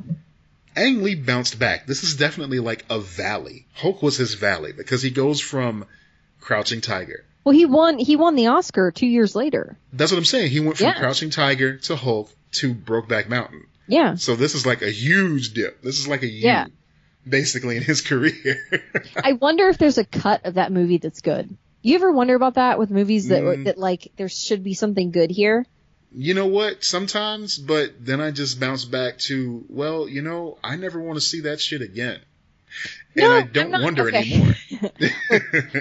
I know you think that this is me trying to get you to watch the Hulk and then recut a new cut of the Hulk. Like I did with the Sunday school class. Yes. Yeah, but I'm not doing that. I'm just saying that I wonder if there was a version of this movie, like, I wonder this about a lot of these movies where, like, God, it could have been really good. Uh-huh. Because, like, there's a part of me that goes, like, oh, yeah, give Ang Lee, like, a superhero movie and see what he'll do with it. Huh. Because that could be fascinating. Yeah. But then you're like, oh, no. Like, yeah, like, there's a part of you that goes, like, yeah, I want to give the director who made Crouching Tiger, Hidden Dragon a freaking superhero movie. Of course I do. I mean, if you put it like that, it kind of makes sense. It makes perfect sense. But then you watch it and you're like, what the fuck happened here? What? Well, because I think the big thing is he made it like a drama. If I remember, I mean, that was what I remember being. I remember being like really mopey and like slow. It's been so long since I've seen it though. Yeah. And it was like when it first came out on DVD. Later this year, Ang Lee has another movie coming out called Gemini Man. I don't think it's a superhero movie. Okay. But it stars Will Smith. Okay. It's from Disney, and apparently it's got Will Smith, Clive Owen, our favorite Mary Elizabeth Winstead. Mm. Oh, it's got Benedict Wong in there too, who played Wong alongside Benedict Cumberbatch in Doctor Strange. His name is just so like, convenient and ironic. Yeah. Like his name is a clue to what you remember him from, basically. So speaking of Will Smith, did you see the thing about how Idris Elba is replacing Will Smith? I did. They're pulling a roadie. What? You know what? I mean, but this time it isn't because the actor went nutso cuckoo bananas or anything. Why did he do it? It's because he's got a scheduling conflict. He's filming that biopic about the Williams sisters' father at the same time that the biopic everyone wanted to see. Oh yeah, especially in the Me Too era, which is two wildly successful tennis players. One who is, I would argue, the greatest tennis player of all time. I mean, and who doesn't want to learn about their father? Yeah, what? Basically, that's like making a movie about Tiger Woods' dad. Yeah. Who cares? Who doesn't want to see that gem? I want to know what Mr. Knowles' life was like when he was training Beyonce to run in high heels. Yeah. Oh, yeah. What a legend. I want to see that. I want to see that legendary performance of nothing because you weren't a performer. That sentence right there, that's literally everything that I've ever needed to know about him. Yeah. That's it. Yeah, that's it. He was in her life. Child, congratulations. He managed her and Destiny's children, and then he moved out the way and let her be Beyonce. This movie, and I try not to judge movies before they are even made. Okay. But I'm going to judge the shit out of this movie. Because but I'm gonna judge this. Because here's the thing, man. Fuck this movie. They're going to make a movie. They're going to make a movie about wildly successful female athletes, and it's going to be about they are successful because their father made them successful. That is what it's going to be about. That is going to be the entire story. And people are making their little comments about how Will Smith is too light-skinned to play this part. And I'm like, but are you noticing that this is an incredibly tone-deaf movie, particularly in the situation that we're in right now, in the climate that we're in right now? Yeah. No? Yeah? No? Yeah. Okay, fine. I mean, that's the whole. This ends like 7 pounds where he's donating all of his shit. I ain't watching it. No, but you know what? This is another instance of, because he knows he's not going to get an award for the superhero film, so he's trying to do his serious movie so he can finally get the statue. No. He's No. won. He's tried. He He hasn't. hasn't won? No, I don't think he's won an Oscar. Will Smith has not won an Oscar. For Ali? No. Did he win? No, I think he was nominated for Ali, but Oh, he was definitely nominated. yeah, but he didn't win.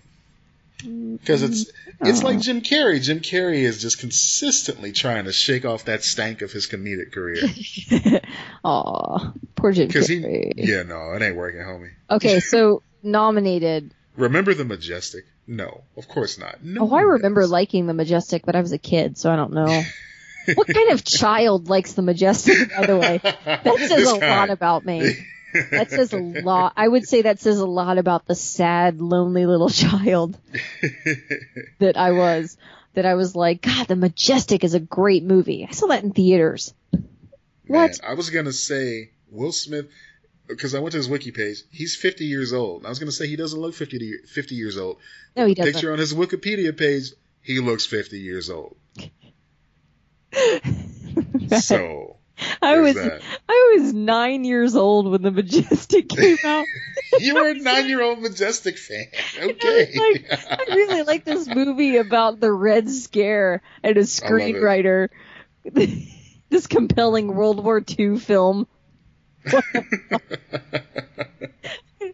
If you have a weird kid, if anyone is a parent out there and you have a weird kid and you let them be weird, thank you.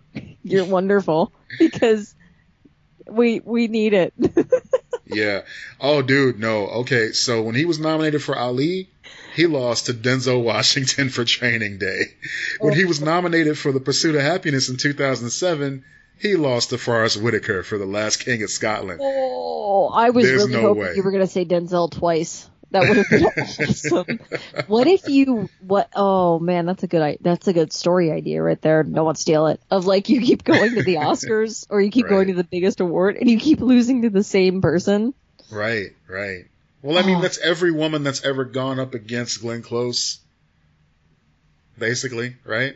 Glenn Close has never won an Oscar. Meryl Streep. Oh my goodness. See, now I'm the one. I was like, I meant Meryl Streep. Yeah. Well, the thing about Meryl that's weird is that she's won like 4 or 5, which is the most. Yeah. But it's the big thing is she's been nominated like so many times. Oh wait, she's only won 3. She's only won 3 Oscars. She's been nominated 21 times. That's so what actually, it is. her numbers aren't great. She kind of sucks. Like statistically, she's not doing that well. But they keep nominating her for everything.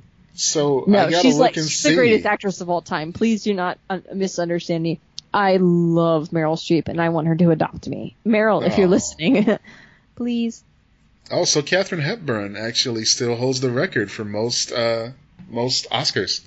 Wins? How many? Most wins, 4. 4, yeah. Yeah. Meryl Streep needs 2 more to beat.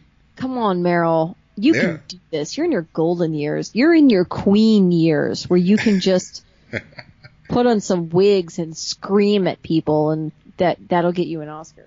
Wow. Katharine Hepburn won an Oscar for Best Actress the year I was born. For On Golden Pond.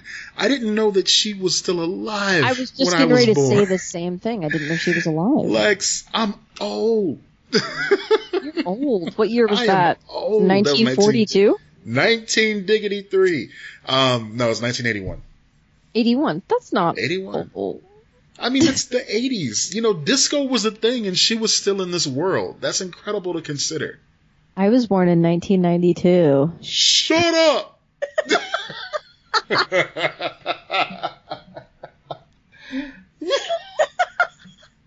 It's like I was born in 1992.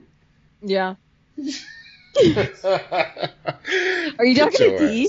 I was talking to D because yeah. she was like, why did you make that weird noise? Yes. Why did you just scream shut up to Lex? Right, on the podcast. Yeah. Like, that's the opposite of what one does. Because she said a fact. She said a fact. She said a fact that I could realize with basic math, and I didn't like it. Oh my gosh. That is hilarious. Yes. Okay. Now we gotta talk about something else before I get depressed. Anyway.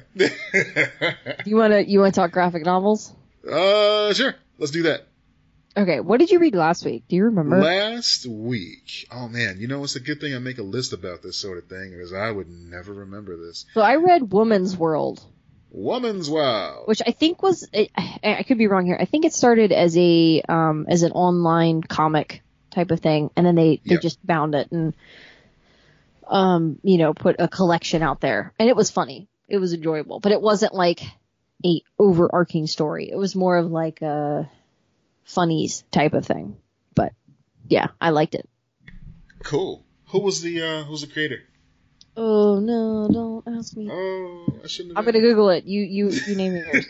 All right, so I read last week, and I should have remembered this because it's something else I wanted to talk about on the show today, but we ain't got enough time. So, Umbrella Academy, Volume 1, written by Gerard Way. I really enjoyed it. Here's what I did. So the reason I was inspired to read this is, of course, because Netflix has been bombarding my eye holes with advertisements for the show. And usually that's a bad sign, but I tell you what, the show was good. It had heart. Should I watch it? It was quirky. I think, dude. You think I'd like it? You have to watch this show. I don't know anything about it. This is okay, listen. Also, should I read it first? Is that a thing? I'm getting to that. Ellen Page is in this show, and this is the second most I've ever been entertained by Ellen Page. First, of course, being Juno, because it's Juno. Yeah. This is good. This is good. Okay. It's weird, so just get ready for that. It's gonna take it a while to actually rev up, but when it does, it's good. So I saw the show first. We watched every single episode of this first season, and it's like, okay, the book has to be a little bit weirder than this. Oh man. The stuff that Gerard Way did in this comic book, first of all. Gerard Way of My Chemical Romance? The same. First of all, they made certain omissions from the book to the show, and you can totally see why. Because it wouldn't play well on a larger stage. Okay. Basically the professor in the book, he has an Indian sidekick that is completely silent, but it's his left hand is rather his right hand man, that sort of thing. And that don't play well these days. Yeah, so, the Lone Ranger doesn't age well. No. But this isn't like Native American Indian. But if they cast Johnny Depp? Well, no, because then he'd have to do brown face. It almost seems like that's a bad idea. One would think. But maybe one or two Native Americans say it's okay, so Disney's cool with it. No, okay. Anyway, back to Umbrella Academy. The book was very entertaining. Okay. Are you going to read more of it? That's what I'm curious. I definitely am. I ended up getting the book from Third Coast Comics, of course, but for those of you with a Comixology Unlimited subscription, it's also available there. I don't know what you're talking about. We only know Third Coast Comics. Third Coast Comics, the place you go to help our show. Please do it. Please. That's right. But if you're not in Chicago, then definitely check it out on the Comixology app. Because I will keep that in mind, as I do not live in Chicago and cannot go there. But it's a very entertaining book. It's fast paced. It's crazy out there. The art is akin to Hellboy. It's kind of got that just choppy style to it, but it's just chock full of, action and everything. Does Gerard Way do the artwork as well? You know what? He did some of the spec art for it, but no, he didn't do the art for the full book. Okay. I'm trying to find this guy's name. Gabriel Ba, I believe his name is. Oh, wait. Yeah. Is that the guy who did, oh man, I think he did a book that I really liked. Day Tripper? Oh. Is he the guy that did Day Tripper? Maybe. That book is good, guys. That's code for I don't know. You should read that, buddy. That's a good one. If you haven't read it yet, add that to your actually. list. No, you're 100% right. Day Tripper. Same guy. Yes. Get that book, Matt. Add that to your list to read. You'll love it. It's Vertigo, very weird, very good. Okay. Yeah. Okay. I'll add that to the list. You might cry. I did. Oh, okay. Yeah. Wow. All right. The Gauntlet is thrown down. The author of Woman World. I'm going to try to pronounce this, and I'm not going to get it right, and I apologize in advance. Aminder Dhaliwal. Oh, okay. It's difficult to pronounce. I'm so sorry. Guys, I'm the worst. But I love the book. I recommend the book. I believe you were correct with that pronunciation, and we graciously accept tips, to try to figure this sort of thing out. Yeah. So what are you reading now? What are you reading this week? So this week I'm reading a book that is so far entertaining. Oh, you know what? We went mainstream this week, both of us, man. We did, man. I saw your pick already, so I know. So I went with a collection with Thanos Wins from Marvel. Okay. Now, this is a story kind of like Old Man Logan, where it kind of flashes forward a little bit and tells like a story about what would happen if Thanos actually won and got everything he wanted, and Okay. Yeah, that whole thing. So they were coming out, as Marvel often does, when movies come out about certain characters, they just go ham with certain books where they will just publish as many books as they can about a certain character. I remember when the Deadpool movie was announced, like 2 months later, Marvel came out, it seemed like, with 3 different ongoing Deadpool titles. One of which was like Deadpool Classics Illustrated, where he was like in old stories and revisiting them and retelling them. Just all kind of cash-ins. But I understand they want to have something that you can hand to a casual fan and say, oh, you like the movie? Here, check this out. Yeah, so Thanos 1 was a natural fit. It was, I believe Donny Cates is the author's name. Mm-hmm. Yeah, so Donny Cates wrote it. He is currently writing the Venom book. He's very outspoken on Twitter, but in a good way. In fact, I think I passive-aggressively gave somebody a digital copy of his run on Venom because somebody wouldn't shut up about, this Donny Cates is such a progressive. Nobody buy Venom. I'm like, screw you. I'm buying 2 copies, and I'm going to give one to the next person that responds to this tweet. And I did it. And I liked it. It was fun. It was. His run on Venom's good too. But yeah, Thanos Wins is an entertaining read, and the artwork is gorgeous so far. So definitely give that a look. Yeah, I haven't read any of mine yet. Okay. Because I'm in midterms week, and it is hell, and it is bad. So, I failed a paper. I got to redo it. Oh, but I failed. No.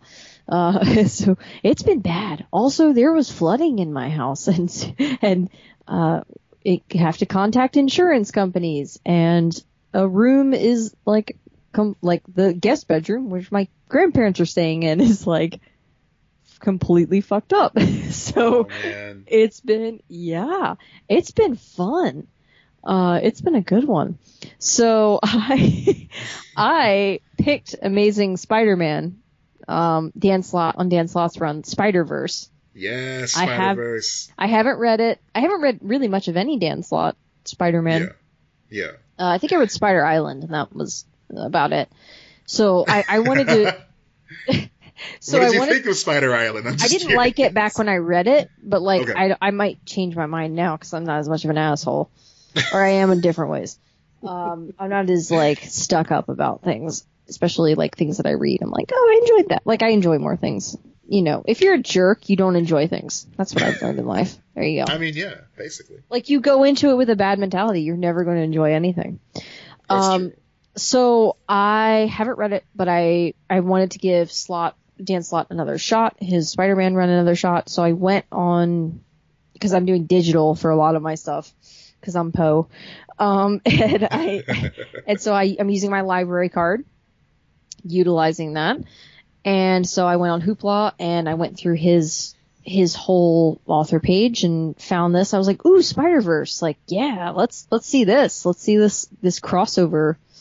So yeah, that's what I've got, and I'm going to read it. I have one more midterm, and then it's going to be a reward thing for me. Very cool. That Very and cool. reading Lord of the Rings, which I'm reading for the first time in my life. Wow. Yeah, I am. Yeah. Another thing I was a jerk about that I'm like, these stupid hobbits and this ring and this is boring, this and that. And now I'm like, oh, you know what? This is actually very good and pleasant and very well written.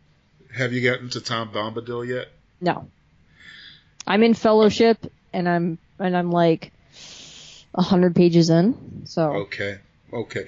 Tell me when you get to Tom Bombadil. I want to know how you feel. So, we have a special announcement to make. a special announcement that they already know about as of downloading this because it's going to be announced simultaneously. A simulcast, yes. Yes. What is our announcement, Matt? That's right, Alexis. It's we have artwork for our podcast now to differentiate us We from do.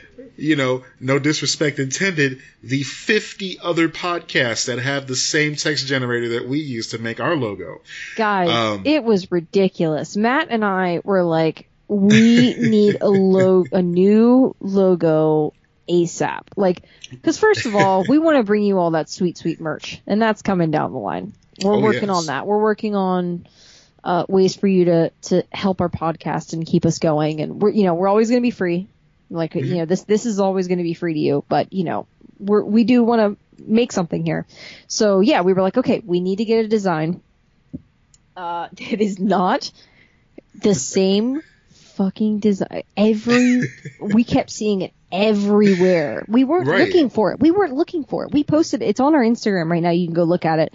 It's on Twitter and Facebook as well. Whatever social media you use, you can go look at this. Guys, we kept finding it.